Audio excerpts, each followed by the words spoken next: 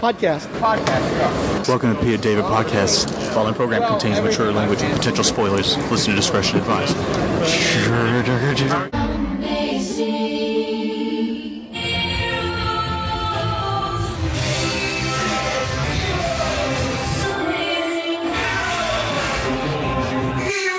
Peter David, self-described writer of stuff, is a prolific comic book scripter and novelist. He's likely best known for being the longest writer on The Incredible Hulk, as well as his Star Trek novels. He's also had lengthy runs on X-Factor, Spider-Man 2099, Supergirl, Young Justice, Aquaman, Captain Marvel, and Spider-Man. He's the co-creator of Fallen Angel and Spyboy, as well as the creator and author of such book series as Nightlife, Sir Apropos of Nothing, and Star Trek New Frontier. He is without a doubt one of the best-loved writers in the history of the comic book medium. You got started in the sales department at Marvel under Carol Kalish, is that right? That is correct. I understand that when you tried to move over from sales to writing, you had a lot of resistance. Oh, it caused a small uproar because in editorial at the time, the concept was that if you did not work in editorial, you were not creative.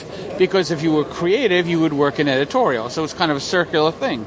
So the notion that a guy from direct sales was interested in writing stories for editorial was absolutely unthinkable. There was great resistance to the idea. After I managed to succeed at it, that resistance went away. A couple of years later, Fabian Nicieza came up to me and told me that he was going to start working in the marketing department, but told me he wanted to do the exact same thing that I had done, which was move over to editorial. So you basically broke that barrier for other people then? Yes, absolutely, I did. Jim Owsley was the first African-American editor and writer to work for a major American comic book publisher. He's today better known as Christopher James Priest, writer of such series as Black Panther, Deadpool, and Power Man and Iron Fist, as well as the co-creator of Quantum and Woody. Was your main champion moving into the writing Jim Owsley? Yes, that's correct. Jim Owsley, there's really no other way to say it, was an angry young black man. And the reason that is relevant is because he wore his attitude on his sleeve. At the time, he was the assistant editor for Larry Hama. And if anybody would come into the office and looking for Larry because they needed something, they would say, "Is Larry here?" And it would Jim say no, and they'd say, "Okay," and they'd turn around and walk away. If I walked in and I needed something and Larry wasn't there, I'd turn to Jim and say, "Jim, can you help me?" Jim was very thrilled about this. He felt that I was not dismissing him because he was black. I don't think anybody else was either, but that's how Jim perceived it. Anyway, that was Jim's attitude. Now, when Jim was then promoted to editor, and he became the editor of the Spider-Man books, all of a sudden, all the people who had, he felt, no time for him back in the past, suddenly wanted to be his new best friend. Why? Because they all wanted to write Spider-Man. And Jim took, I would say, great pleasure. If I were uncharitable, I would say malicious glee in not having time for any of these people. I walked into his office, I who had gotten nowhere with previous editors when I had pitched ideas to them, and said, "I have an idea for a Spider-Man story." Jim immediately got up, closed his door, sat down, and said, "Hit me." And I pitched an idea for it to him. And he loved the idea, and it turned into Spec Spidey 103. Jim then hired me to do a couple of fill-in issues for Spider-Man. And then he committed the ultimate sin of firing the popular Al Milgrom off of Spec Spidey and giving it over to me. This set up a berserker roar at Marvel because, in those days at least, you did not simply take some no-name new writer and put him on Marvel's flagship character. How much is it? And it caused a great deal of ruckus. I'm told that it was actually discussed at various Marvel editorial meetings. Jean DeWolff was a supporting character in Spider-Man comics from the late 70s and early 80s. She made a few dozen appearances in various titles. She was Spider-Man's police contact in the NYPD, and her brother, Brian DeWolff, was the vigilante supervillain, the Wraith. Was it the death of Jean DeWolff that convinced Owsley to keep you as the main writer on the book? Yes, I think so. Jim wanted to kill off Jean DeWolff. I don't know why. I don't know what Jean ever did to him, but Owsley wanted to kill her off, and he wanted me to write the story. And I went, okay. And what I thought was kind of interesting was that Jean DeWolff had not appeared in a Spider-Man book for a year. When we killed her off, we got deluged with letters from people saying, "Oh no, how can you do that? Jean DeWolf was my favorite character." But I made a point of doing so. I took a few hours and checked over every single letter that we had gotten to Spider-Man for the previous year, and we did not receive a single letter saying, "Where the hell is Jean DeWolf? Why have we not seen anything of Jean DeWolf?"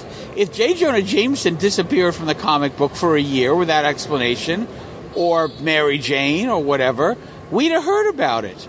Jean DeWolf, nobody. Speaking from personal experience, I read the book sporadically when Al Milgrom was doing it, and one of the other titles when, I think it was Michelini and John Romita Jr., and I remember seeing her, this Commissioner Gordon-type character in a beret, and she didn't resonate with me, but when I bought your first issue of Spectacular as the ongoing writer, and I saw that graphic scene of her demise, it shocked me. I'd never seen something like that in comics before as a young person. That character meant something to me after she died. She never meant anything to me before. Ah, okay, well, I can believe that. But still, it was just funny to see all this attachment and devotion to her after I killed her off. But you can't really predict what the fan attitudes are going to be. Mark Beecham is a Neil Adams-influenced artist who worked on Spider-Man titles in the mid-'80s and is now best known for his erotica. It seemed to me that one of your first major collaborators in comics was Mark Beecham. Is that about right? Mark was early on. He did a couple of Spidey Giants. That was, he did a bit. He did those two specials. I think he may have done an issue of Web of Spider-Man, or maybe it was Spec Spidey. But we did a few things together, not a ton of stuff. You were going to do Sax and Violence together initially, though, right? No, I thought he did some design for you. Initially. Yeah. I approached Beecham about it. I approached a couple of people about it, and then I wound up with George Perez, which, was perfect. Now, that was after Future Imperfect, right? Yes. Yeah. The New Universe was a Marvel Comics imprint created to celebrate the company's 25th anniversary, meant to reflect the world outside your window until a white event caused the manifestation of superhumans. The project proved to be one of Marvel's most spectacular failures, and most of the line had been discontinued within 3 years. Now, I assume that Jim Owsley was looking for people to do work on New Universe, and that's how you ended up on Mark Hazard Merc. Is that right? Yeah, well, pretty much. I mean, he actually had somebody else scheduled to do Mark Hazard Merc. And now I'm blanking on his name, which is kind of embarrassing. He was originally going to have Larry Hama do it. And then Larry begged off, and he came to me, which is probably a misfit. I mean, I did the best I could with Mark Hazard Merc, but doing the story, about a mercenary, it really wasn't my usual cup of tea. I did okay with it, but it wasn't my best work. Again, I wasn't following writers at that point in time. Just on the sheer quality of work, I very much enjoyed the book. And I noticed about halfway through, I sort of lost interest, and I realized years later it's because you'd stopped writing it. I was reading some Amazing Heroes, but they're talking... I think Doug Murray took over after. That's correct. And what was funny is I was reading some Amazing Heroes, and Owsley was pitching the book to that magazine, explaining that you were going to get more into the personal life and the dynamics there. And then once the book switched over to Larry Hama as editor, the big sell was, we've got Doug Murray, and we're going to be doing more correct mercenary-style action. But I wasn't very interested in that, personally. Well, it really wasn't my thing either. I was much more leaning toward the characterization than having him get into the big mercenary adventures. I mean, my favorite story was him and his kids' baseball game. Yeah, very striking, memorable image, that one. Oh, thank you. Did you get to collaborate very much with Gray Morrow, or was it just that he got your scripts? No, he got the scripts. I mean, that was pretty much it. You went over to Hulk right around the time you were leaving Mark Hazard Merc. Was that a desirable assignment, or was it a situation where nobody else wanted it and you wanted the work? The latter. Yeah. Bob Harris came into my office and, understand that I'd been fired off of Spider-Man at that point, primarily because Owsley was trying to keep his job. So I had pretty much no assignments at that point. And Bob Harris came in and asked if I would be interested in writing The Incredible Hulk. And he said, it's not, and he said, have you been reading it lately? And I said, well, no. And he said, well, pretty much nobody had. And he told me that they've switched over the Hulk, so he's now the Gray Hulk. And Rick Jones is the Green Hulk. And my attitude was, why in God's name is Rick Jones the Hulk? Rick Jones should be the everyman. Rick Jones is the absolute last person who should become a Marvel superhero. which is kind of entertaining considering he's now a Marvel superhero, but go figure. But Bob said to me I could pretty much do whatever I wanted to on the title. If I want to get rid of the green Rick Jones Hulk, I could do so. And I said, I absolutely do.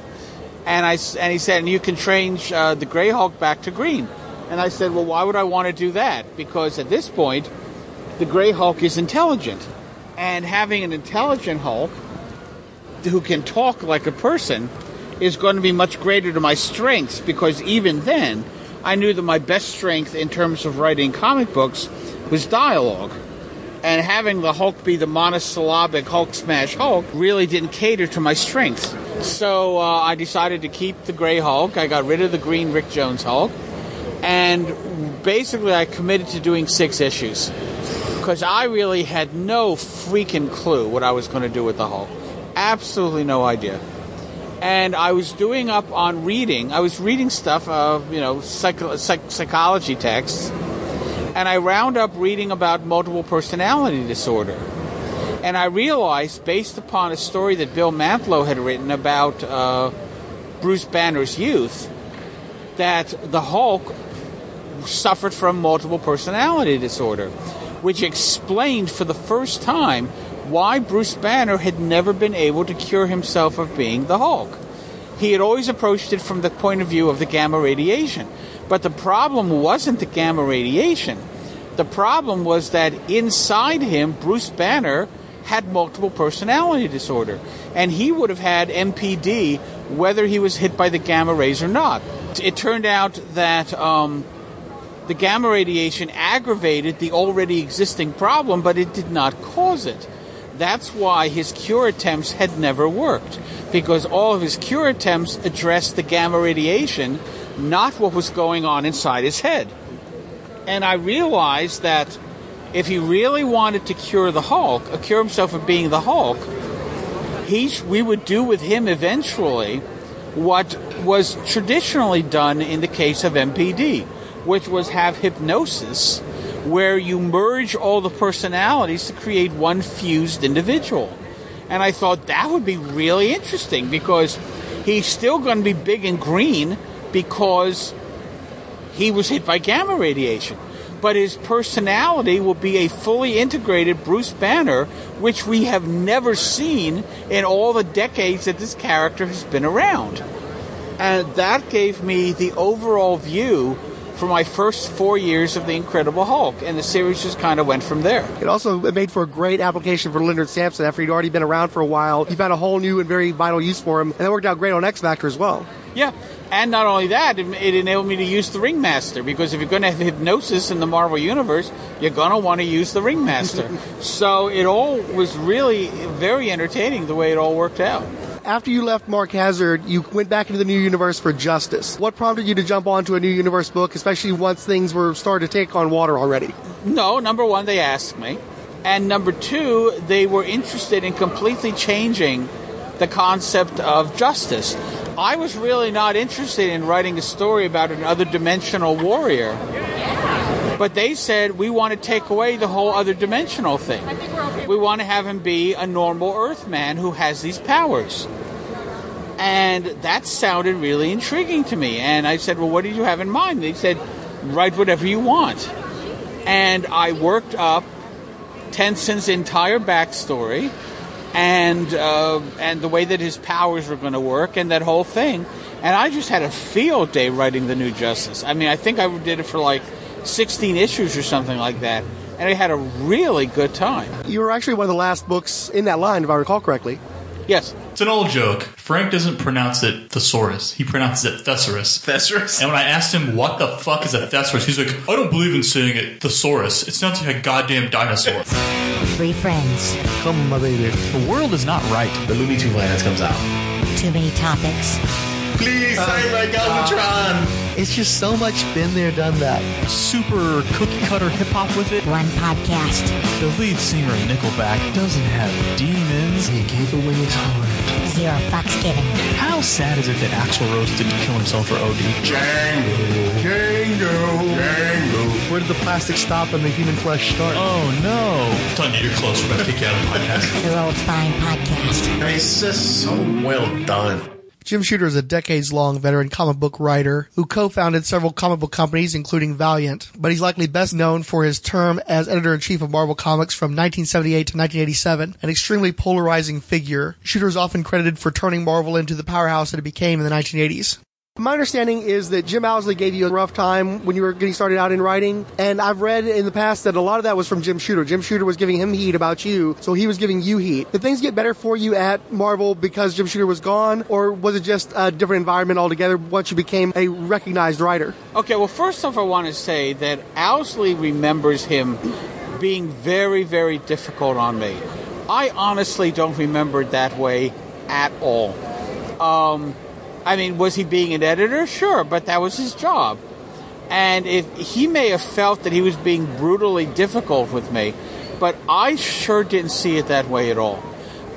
So whatever he has inflated in his mind about, the torture that he put me through as I was writing Spider-Man is, to my mind, really his own invention. I did not get that at all. In terms of the view of me as a writer, part of that, I think, stemmed from the fact that the editors became convinced that even though I was writing the book, and I was writing for comic books, I was not using my position as sales manager to inflate my own sales. That was something that they were worried about. It was completely baseless, but they started to realize that, okay, number one, holy crap, this guy really can write. And number two, he's not abusing his power as direct sales manager to benefit from it. I think that people started to relax. It may very well be because Shooter was fired, or it may just be that it may have been the same thing that gay marriage is perceiving now. I mean, 20 years ago, gay marriage was unthinkable. Now, 37 states have okayed it, and pretty much in June, the Supreme Court's going to okay it too. And the whole nation of Ireland this weekend. Yeah, the whole freaking most Catholic nation of Ireland, said by 70%. Yeah, sure, fine, whatever. When you introduce something that people say is going to end the world, and then the world just keeps right on turning, completely oblivious to it, people tend to go, oh, okay, well, this actually isn't so bad, and then they just stop objecting to it. So I don't know if it was the timing of Shooter's leaving, or people just got adjusted to the fact that I was writing for Marvel Comics, and the world was still turning. You broke into DC doing work on their licensed books like Star Trek and The Phantom. How did that happen? I asked them. Basically, I was exploring the idea of becoming a full-time writer. So I got together with Bob. I contacted Bob Greenberger, who's a friend of mine, still is. And I was still at that point an employee with Marvel Comics. So I basically said to him, I need to ask you a judicious question. If I were a full-time freelance writer, would there be work for me at DC? I could not ask him for an assignment at that point because it would be a conflict of interest. I was still a Marvel employee. He could not offer me anything because I could not take it because I was a Marvel employee. I said to him, if I became a full-time writer, would there be work for me? And he said, absolutely, there would be work for you.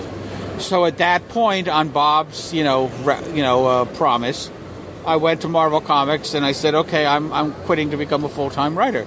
At which point, I then got together with Bob and a couple of editors at DC for lunch, and they offered me The Phantom first, as I recall, and then they offered me Star Trek. So yeah, it went fine. Given that you're writing The Phantom again, I assume you have some affinity for the character? It would seem so, yeah, apparently. I mean, I've been saying for years that my dream project was to do The Phantom meets Tarzan. And once I was given this assignment, I said, oh my God, now I can finally do The Phantom meets Tarzan, which I would have been happy to do if Edgar Rice Burroughs' estate hadn't been dicks. So I'm writing the exact same story I would have written anyway, except I have my own version of Tarzan. Your first mainstream work at DC inside the core continuity was Secret Origins for the Justice League of America. How did you come to write that? Because my understanding is the original creative team was going to be the same as the 1989 Aquaman series, with Bob Fleming doing the script and Kurt Swan doing the art. Okay, you're asking me to cast my mind back 30 years. As I recall, I didn't write that. I scripted over an existing story. And I guess what happened is that the assigned writer simply either didn't have the time or flaked out or whatever, and they asked me to write it. And I said, okay, sure. But I really didn't think about anything much beyond that. I mean, I'd love to tell you there's some sexy story behind that, but there's really not. It was like, hey, Peter, we have this book. Can you script it? Okay, sure. That's it. The whole story. Given that you were already building a reputation as a comedy writer and you had Justice League International going at that time, I just read the script again last night. It was quite funny. Did anybody ever approach you about maybe taking over that book once Giffen and Matisse were leaving? Because you seem like a perfect fit. That's a great question. No. Had you previously read the Steve Englehart story, Justice League -1, where there was a retelling of the origin of the Justice League that was like a secret origin based in the 1950s? Not that I recall, no. You worked on Atlantis Chronicles with Esteban Maroto. I did. A great experience? Oh, it was fantastic. I loved writing Atlantis Chronicles. I had so much fun with that series. And what's really killer is that I was at a DC Christmas party or something like that, and Jeanette Kahn and Paul Levitz were raving to me about Atlantis Chronicles because they loved how it was turning out. And Jeanette said to me, we are going to give this book the Watchmen treatment. We are going to collect this as a trade paperback. We're going to put out merchandise. We're going to make sure that everybody loves this comic book, which they then proceeded to do nothing with. Atlantis Chronicles remains uncollected some 30 years later, which royally pisses me off. When I wrote Atlantis Chronicles, I wrote it full script. And the script was translated for Esteban Maroto, who only speaks Spanish, by his daughter. So in the first issue, I decided to have it be that the reason Atlantis sank was because of a meteor strike, which a number of Atlantean scholars believe is what happened. So I described that the meteor was drawing closer and closer. And at one point, around page 30, I said, panel 1, the meteor has drawn closer, and for the first time we can now see the face of the meteor, its craggy surface and exterior. Now, when I said face, I meant front, surface. We got the pages back, and to my astonishment, Esteban Maroto had drawn a death's head skull face onto the meteor. And I'm looking at it, I'm going, holy crap, there's an actual face. And the closer it got, the more clear it was that this giant death's head skull was coming at you. And Bob Greenberger, who's my editor on it, said, do you want me to have art corrections? Change it. And I looked at it and I said, no, you know what? I like it. And this was my reasoning. If a meteor is coming toward you, and it's an ordinary meteor, you might have hope that you're going to survive. If a meteor is coming towards you, and it has a giant death's head skull, you're done. That's it. Don't read any continued stories. You're going to pack it in, because if the death's head skull is coming at you, your ticket's going to get punched. And so we left the death's head skull in there. And I wound up thinking, there should really be some freaking reason that a meteor with a death's head skull is coming at them. And I wound up then developing the entire storyline in Aquaman that explained that it was not a meteor but a gigantic spaceship, which made sense to me. Happy accidents can yield some pretty great stories. Oh, absolutely. I mean, I just thought that was hysterical that Esteban drew the skull face on there, and I wound up sticking with that. And why did it take so long for you to end up on Aquaman? It was such a huge gap between that miniseries and you're finally taking over the Aquaman book. There was initially resistance because the editor of the series completely misread issue 7 of the Atlantis Chronicles and thought that I was portraying Aquaman's birth as an immaculate conception, and that I was basically putting forward the notion that Arthur was a Jesus figure, which wasn't anything that he was interested in. However, the guy who was writing the Aquaman series before I was, apparently wasn't writing anything that was very popular, and people weren't interested in reading it. And someone at DC said to him, for God's sake, go talk to Peter David.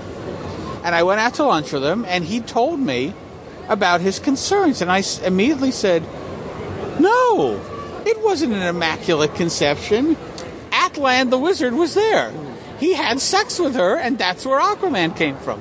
I said, I'm Jewish. It doesn't really occur to me to write Jesus Christ references into my books. It's not really part of who I am as a writer. And that immediately eased up the editor, and he felt number one, I think he felt badly that he had come to that conclusion. And number two, he felt much more relaxed then about the prospect of my coming onto Aquaman. And so I then started the series with doing a 4-part Time and Tide, and then from there went into the ongoing Aquaman series, and I had a lot of fun with it.